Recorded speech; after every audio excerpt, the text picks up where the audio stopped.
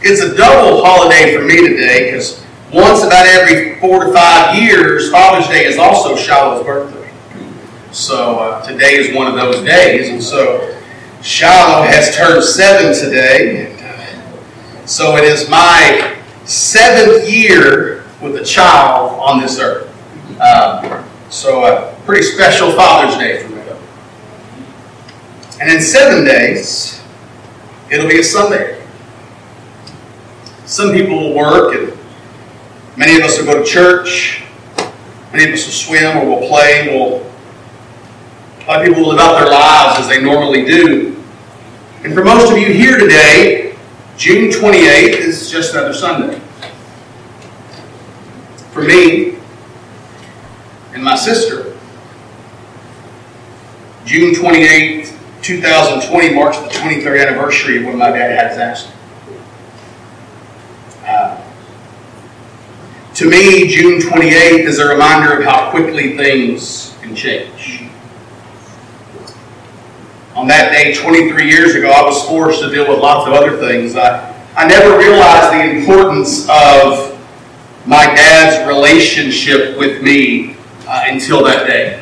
I've told you before, my dad wasn't an overly affectionate man. He wasn't someone who hugged me all the time or kissed me all the time. We didn't do those things. And so there was one story.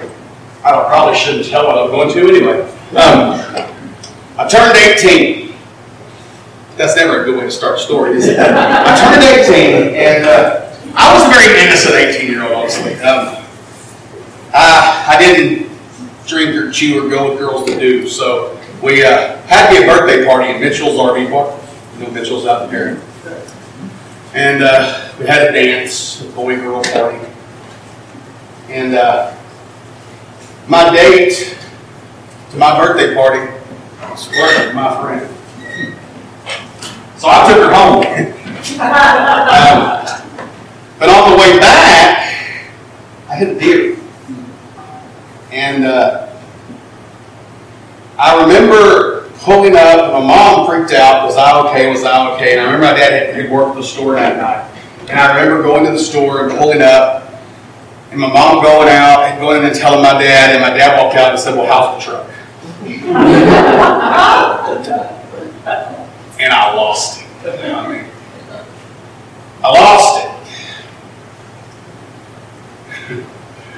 And I yelled and yelled right there in the middle of the parents. So you're a parent on my parent. Imagine us at the Circle H at 8:45 at night, me yelling at the top of my lungs at my dad about how much of a jerk he was because he really didn't love me. My dad wasn't as big as I was. He was about 5'10". It's the only man I've ever been scared of. And I remember yelling at him and him looking at me, and my mama saying, y'all both get in the store right now before I bring your necks. And so we did. And then he began to explain to me his thinking. The truck was a gift from them. It was a gift because I was valedictorian, so they bought me this truck. It's the only truck I've ever been bought in my life. And it wasn't a new truck, it was a used truck. So, but it was a gift, and it was my truck. And Mama had already made sure I was okay. So Daddy wanted to make sure the gift that he had given was still okay, and I was still having that blessing. But I didn't see that at the time. June 28th, 3 years later, I began to see those things. Daddy always worked. We didn't have football and basketball and goofing around. I never remember my dad being at one school event I ever had. Never a choir concert. Never a play. Never anything. Mama was at all of them, but Daddy was working. We did hunt and fish. I told you that a couple of weeks ago. But on that day, June 28th, I realized all the things he was in my life that I had taken for granted. I realized the security that he had brought to our house. My dad was a manager at UPS for 25 years, and suddenly that job was gone. He went from a near, or I don't know what his salary was, it was near 6 figures, if not 6 figures, to nothing overnight. And we never lost our standard of living. Nothing really ever changed. Dad brought that security into our lives, and he assured us of certain things. There was wisdom that he would share along the way, that on that day I could look back and remember. I remember the provisions that he gave, and I remember that I never felt alone. There were times that I won't get into this morning that I was not in the right spot in my life. The pulpit committee didn't hear this story, and I'm not going to tell all of it. But there was a time that I had a standoff with a police officer in Witt, Texas. But I wasn't scared because my daddy was there. That's what it boiled down to. Daddy. He brought a security to me. And even though I didn't get to spend all the time I wanted to with him before he had the accident, he had given me something so much greater than any monetary gift or any monetary thing. He had given me this presence that was always there. Things that he did now that greatly shaped me and the father that I am now. I usually don't do sermons about Father's Day and Mother's Day. But since I did one for Mother's Day, and I walked in and saw that the sanctuary was decorated for Father's Day, I felt that maybe today I would talk about the characteristics of a dad that God is proud of. Now, I could have chosen from many different scriptures this morning. We could have went to many different places where the text directly speaks about parent and child relationships. You know, those fathers, do not exasperate your children. Children, submit to your parents. I could have went to those, but as I've said in recent sermons, our actions and example speak so much more loudly at times than the words that we read or the words that we hear. So I chose a father this morning. It's a name you may know. It's a man who has a request. His name is Jairus. He's really only spoken of by name twice in Scripture, and in both times it's the same story that happens in two different Gospels. The story happens in more places than that, but his name is spoken in two places. And today, we look at the account in Mark chapter 5,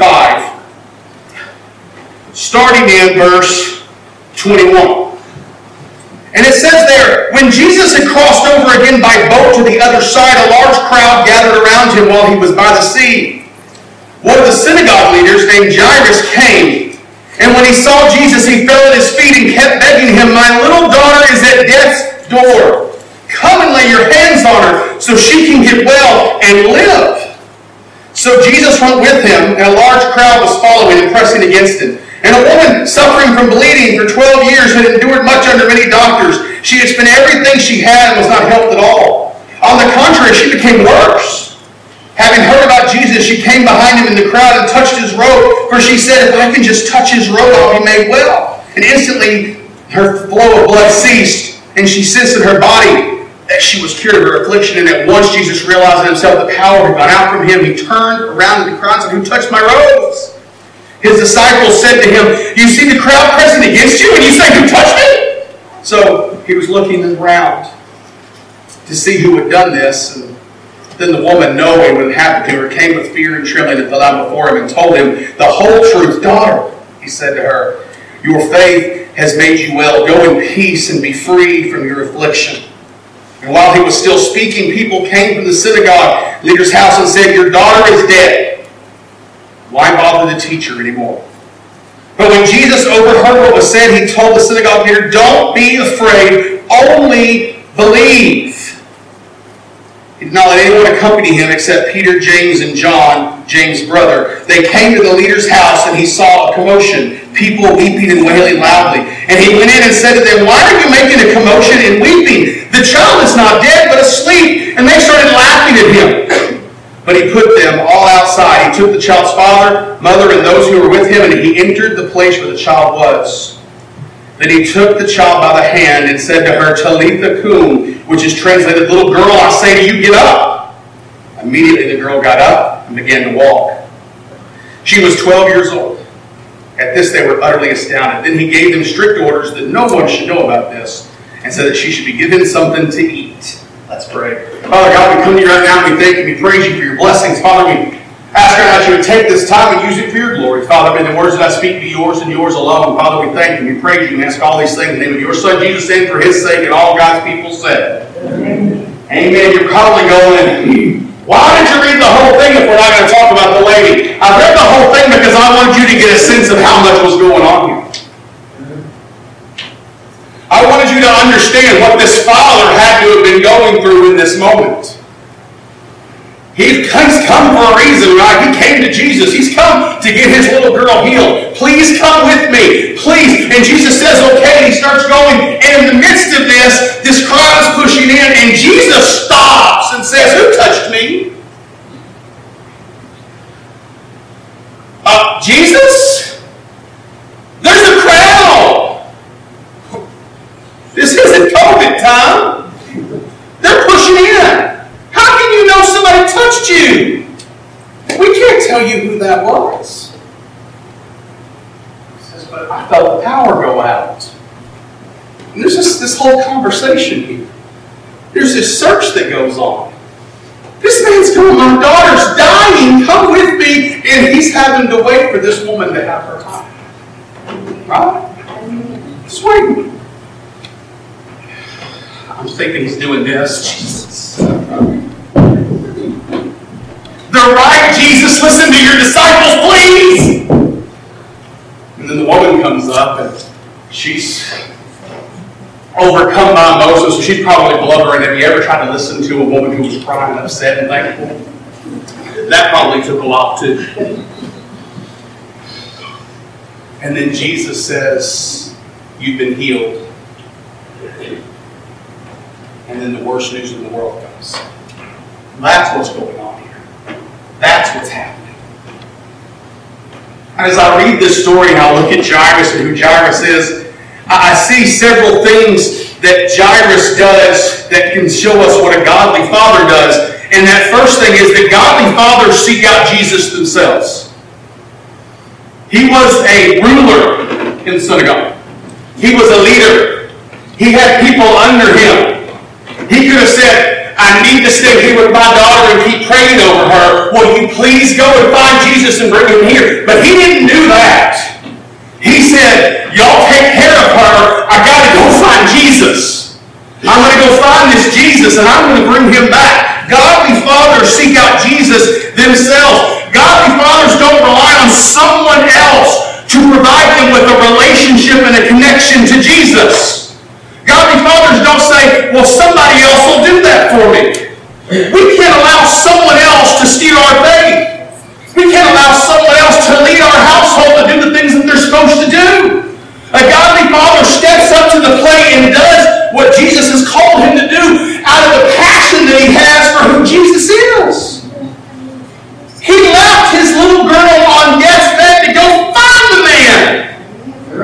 How many of you would leave your child who is sick and dying on the hope that you're going to find Jesus, on the hope that he's going to come back, on the hope that he might bring her back? I don't know that I had that kind of faith. But he left. He said, I'm going to find Jesus. I've got to find him. Because I know that Jesus can touch her.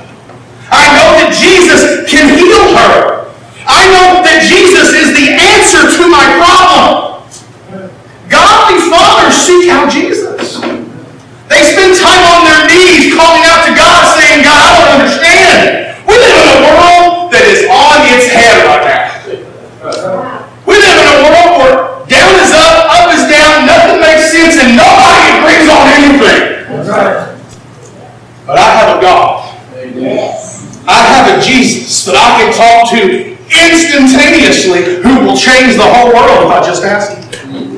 Because what's impossible with man is not impossible with God. Godly fathers seek out Jesus because they know the power there. But not only that, we see what happens. Man, please, Jesus, please, come and get, I know if you'll just come and put your hands on her, if you'll just do it, she'll be well. Okay. Jesus goes.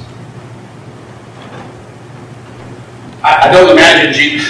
I don't know why I don't ever see Jesus walking fast. But I think Jesus probably was walking at a pretty good clip because this man was a little upset. He wanted to get back to his daughter. Come now. But, you know, Jesus has a history of taking his time. Remember Lazarus? And then the lady, she touched his cloak. She didn't touch him. She didn't bump into him. She reached out as he was going at a pretty good clip, and his robe was falling backwards, touched his robe and was healed, and Jesus went, "Who touched me?" His disciples went, "Jesus. First you asked us to feed the 5,000, and now you want us to figure out who in this crowd touched you. We don't know who touched you." Jesus said, "Somebody did. Somebody touched me. Somebody touched me." And he hears all the commotion. The Father's just sitting there going, "What's the purpose of it? Jesus, did you lose the power you needed to get my girl well? You felt the power go out. You better get it back. You're healed." And in that moment, the people he could have sent show up. She died, man. Don't bother Jesus anymore. Just come on home. Your wife needs you. I know I'm adding, it didn't say their wife needs you. But I don't think every word, I think this is their memory, right? Your wife needs you. Come on home. Just leave him alone. And then Jesus says, ooh, I love these words. I love this fan, but it's blowing me all over the place. Ooh. Jesus says, "Don't be afraid. Only believe."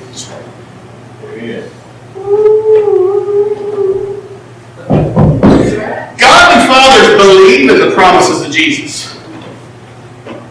Jabez had no reason to believe. He had no reason. His daughter's death was confirmed. The situation was settled. And Jesus says, "Don't be afraid. Just believe." Believe what? She's dead. Jesus, she was sick. Kind of reminds me of Mary and Martha, you know. Jesus, she was sick. If you would come, we would have healed her with this woman. She got away. And Jesus says, "Only believe." Only believe. What was he supposed to believe? Fathers today, if you find yourself in an impossible situation, Jesus says, just believe. Just believe. He doesn't even say what to believe. He just says believe. I love that. There's no believe that I'm going to do it for you. There's no believe that you're going to get your way. It's just believe. And when you believe, the plan will be revealed. And when you believe, the way will become clear.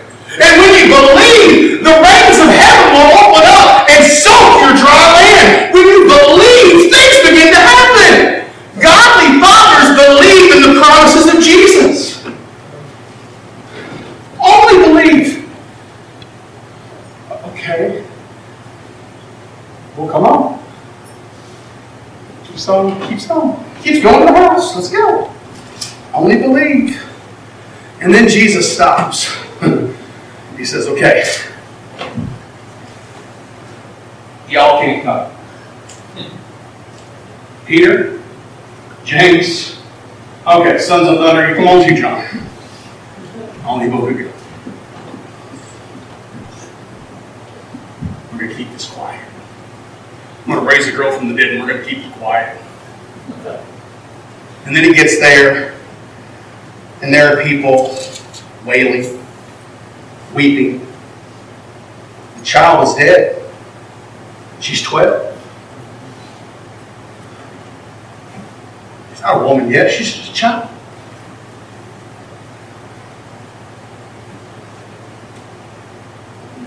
And Jesus says, "Why are you making a commotion and asleep. They began to laugh at her. Here's something that's very important that us fathers have to realize. Godly fathers bring Jesus into their home. Look at the reaction of this crowd. They're laughing at Jesus. They're laughing at Jairus. They're laughing. Are you really going to bring this crackpot in here? Your daughter's dead. He doesn't know what he's talking about if he thinks she's asleep. We checked her pulse. We prepared her body. She's upstairs in the room. She's dead. And Jairus just looks at Jesus. And he just believes. He just believes. Because Jesus says, okay, get out. That's the Troy paraphrase. I'm sorry. He didn't say it that way. What the text actually says, I'll make sure. He put them all out. So, get out. All of them. All of you who don't believe, all of you who don't have faith, all of you who have already given up on the situation, get out. Mama, Daddy, come here. Peter, James, and John, y'all stay right here. Jesus walked inside, and hearing this of Peter, and he says, Talitha cum. That's the same phrase that Peter uses with Dorcas. Get up. Where do you think Peter learned of that? Little girl, get up! Get up! He wasn't afraid to bring Jesus into his home. The people were laughing at him. The people were saying, this guy's crazy. You shouldn't do this. But he still brought him in. The messenger said, leave him alone, and he still brought him with him to his house. Everybody said, do not do this, but that father said, no, I am bringing Jesus home. He is going to come into my house. And I believe. I don't know what I believe. I don't know what he's going to do at this point, but it's Jesus, and he's going to do something.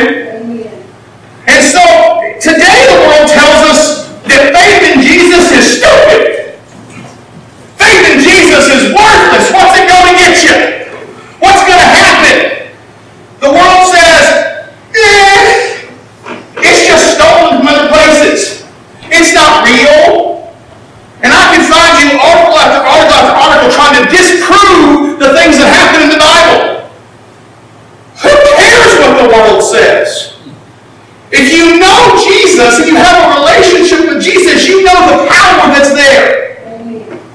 This man was believing with everything that he had that Jesus was going to make this right some way, somehow. He knew. He knew something was going to happen. He was probably thinking back to Abraham. Because that story, Abraham, he didn't tell Mama, remember? God said, get up and take your son and offer him as a sacrifice. He didn't tell Mama that morning. Because he wouldn't have gone nowhere. But he got up and he started going. And when he left the servants behind, he said, we'll come back to you. We'll come back to you. He didn't know how, but he knew something was going to happen. Jairus didn't know what was going to happen, but he believed something was going to happen, and Jesus was going to do something. This world today tells us faith in Jesus is futile, and it doesn't do anything. But they don't understand what faith in Jesus is. They have seen religion and have branded it as faith. They've seen religion and said, well, that doesn't do anything different. But faith and a relationship in Jesus bring you peace when you shouldn't have peace. Yes. It brings you blessings when there shouldn't be any blessings. It allows you to walk through things that you couldn't do on your own. I've always said I don't have enough faith to begin in peace. I don't. I look at this world, I look at the things that happen, and I can't think that somebody had a big pair of cosmic dice and they rolled the dice and this happens. That's a lot of faith. Like awesome. Let me think about that for a minute. There are two microscopic, minuscule molecules that were zooming around in something because space didn't exist. That just happened in all the expanse of nothingness to fall into each other, and boom, there it was. And out jumped the giraffe. I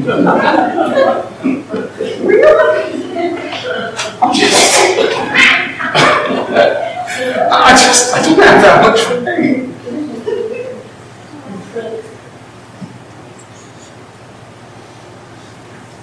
Godly fathers bring Jesus into their home.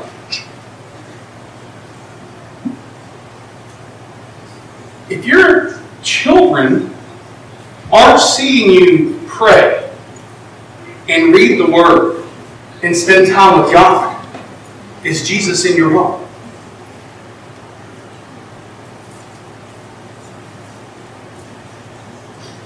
Carrie gets frustrated at my phone because my phone's connected to the house phone too.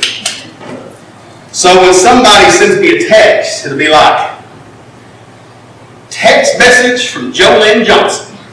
And Carrie will go, your phone never stops. And I'm like, well, you should know I'm talking to people. That's how it should be with Jesus in our homes. Our children should see us talking to Jesus. Should see us communing with Jesus. You know, they should know these things. I had a Bible in my house growing up, but we never opened it. It was a big old family Bible, and it sat on an antique table in the corner. It had this yellow, ugly cover on it. But that was the Bible. We don't touch that. What? I felt like MC Hammer. Can't touch this.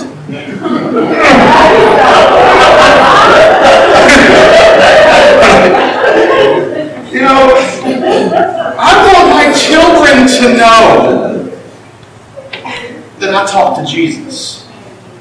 I want my children to know that I read His Word. I want my Bible to fall apart not because the dog got a hold of it, but because I've used it too much. Godly fathers bring Jesus into their home. And this last thing isn't really, I'll admit it's not explicitly in the passage. Godly fathers demonstrate their love for their children. The passage doesn't really say that, but it's clear that the passage is only here because of Jairus' love for his children. And I can say that for certainty because when you look at the society of the New Testament, daughters were a commodity. They weren't seen as a blessing. They were a commodity. They could make a household money because they could get rid of them and bring some good son in or something like that. But they weren't something that was considered a real blessing. So for Jairus to be concerned this much about his daughter, it shows his love. It shows his love. Godly fathers demonstrate their love to their children. Now that might not mean that you're going to go out and every day say, I love you to your child. I hope you will. I hope every day you tell your children you love them. Because there will be one day when you're not there anymore. And your children will long to hear those words. And they will never get to hear them again. So fathers, if I have any sense of for you today, is to call your children daily, or send a text to your children daily, or email your children daily and say, I love you. Amen. But what I'm saying here about demonstrating your love for your children, maybe like my dad did, you bring security to their world. They know that as long as you were there, nothing's going to happen. When Shiloh was little, he was afraid of his room. Right, buddy?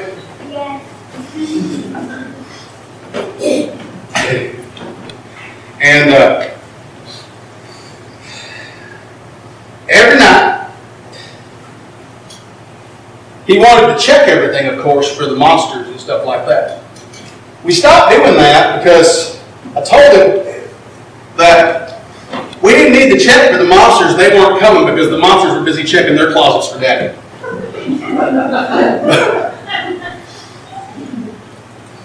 The security that we can bring. The sense of always having their back. If there is one thing that I have missed most about my parents being gone was home. Does that make sense? I had lots of my mom's family who were very upset with me because I didn't just go after and make sure probate happened the right way so I could have her house. But it was hers, okay, but that was the house. I never lived in that house. It was only home because Mama was there. There were too many other strings attached and I couldn't do the other stuff. Home was no longer there. When you lose Mom and Dad, you lose that sense of home. You lose that sense of someone's always got my back. There's always that one place that I can go. So Dad, what I'm saying to you, my challenge to you today, fathers, is to demonstrate your love in such a way that your children know you always have their back. Now, I'm not saying that we agree and we say, my kid's always right. My kid is as spoiled and as rotten as he could ever be. And so is the other. It's just true. And you know, some of you here don't help because y'all still spoil them. But I'm never going to say my kids are completely right. I'm not saying now when the teacher sends a note home and your kid goes, but it was the teacher's fault, you go up and yell at the teacher because I know my kid. If the teacher sends me a note home, I know what my kid did. That's what it is. And so I'm going to say, what did you do? And when they say nothing, I'm going to say, I don't believe it. I'm not saying we just say whatever it is. I'm saying they know that no matter what happens, when they've made the wrong choice and they call you from a party they shouldn't have been at and they need to get home, you go and pick them up and you don't ask any questions.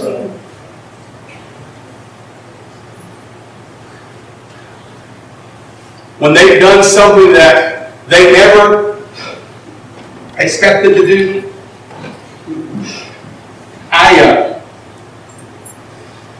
when my dad had his accident, I was 20 years old. My sister was 16. I quickly had to become dad. It strained our relationship ever since, I promise. But she was 18 years old and I got a phone call. She was bawling her eyes out. I don't know how to tell you this, but I'm pregnant. Okay. Huh? Of course, I'm already surrendered to the ministry, working that way, so she expected something else. She expected, you are! I said, no. I said, okay. Well, we'll get through this. And now I have Taylor. She turns 20 this year.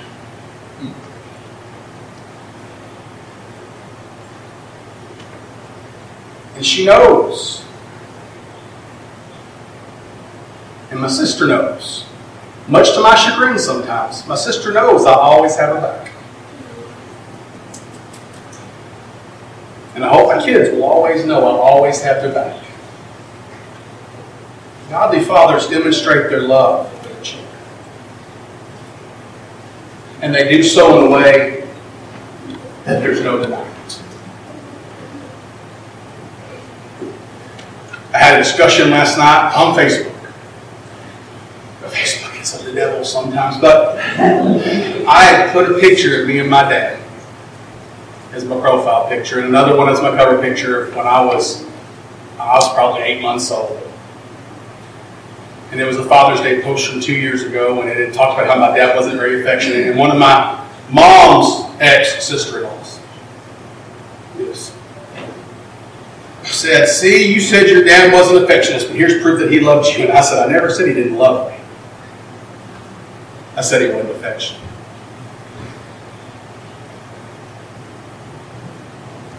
I'm trying to keep this from being a father's get-to-work type sermon. And that's what keeps going through my head because I'm preaching to me as much as I am to anybody else. We live in a world where we need godly fathers. We live in a world where we need fathers who rise up and show their daughters how they're supposed to be treated and show their sons how they're supposed to treat the women around them.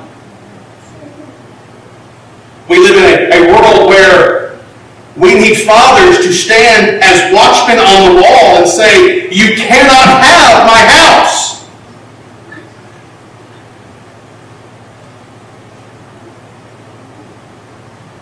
The devil has reigned too long in this world.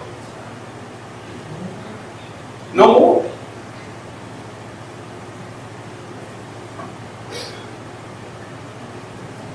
I can't even let my kids watch videos anymore.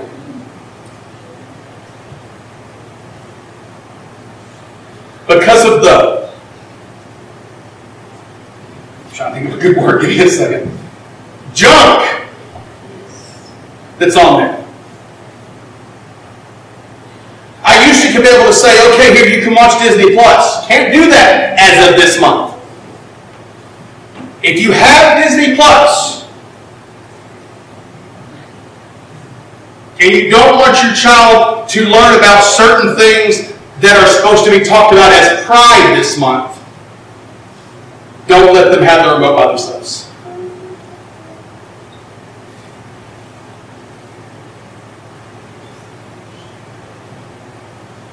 Amazon Prime, same way.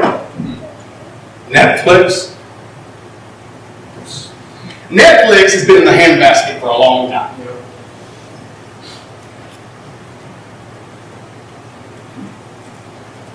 Same goes for grandpas too.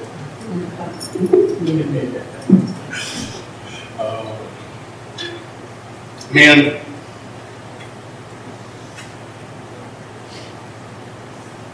I pray for you daily, and I hope you pray for me.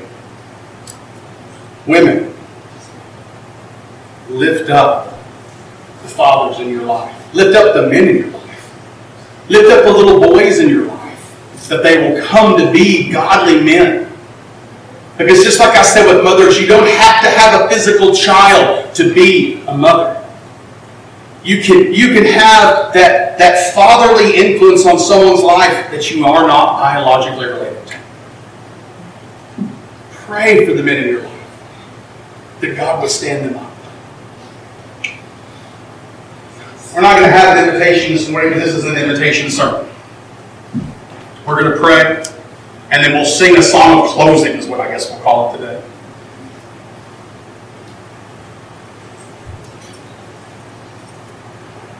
Because we're going to pray, because I don't know how to end this. I can keep going all day long. This is something that's dear to my heart. So let's pray. Father God, we come to you right now, and we thank you, we praise you for your blessings. Father, we ask right now that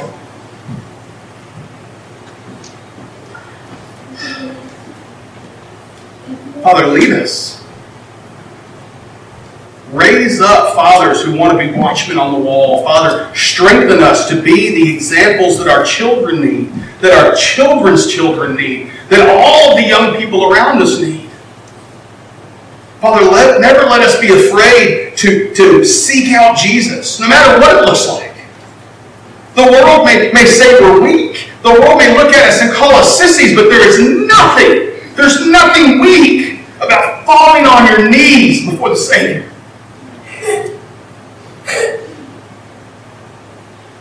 Father, let us believe in your promises daily. Let us bring you into our homes. And Father, let us show our love for our children. Father, thank you for fathers. Thank you that you have given us an example, not only your example, but examples in the Scripture that we can follow. Father, bless all the fathers here. Draw them to you this morning.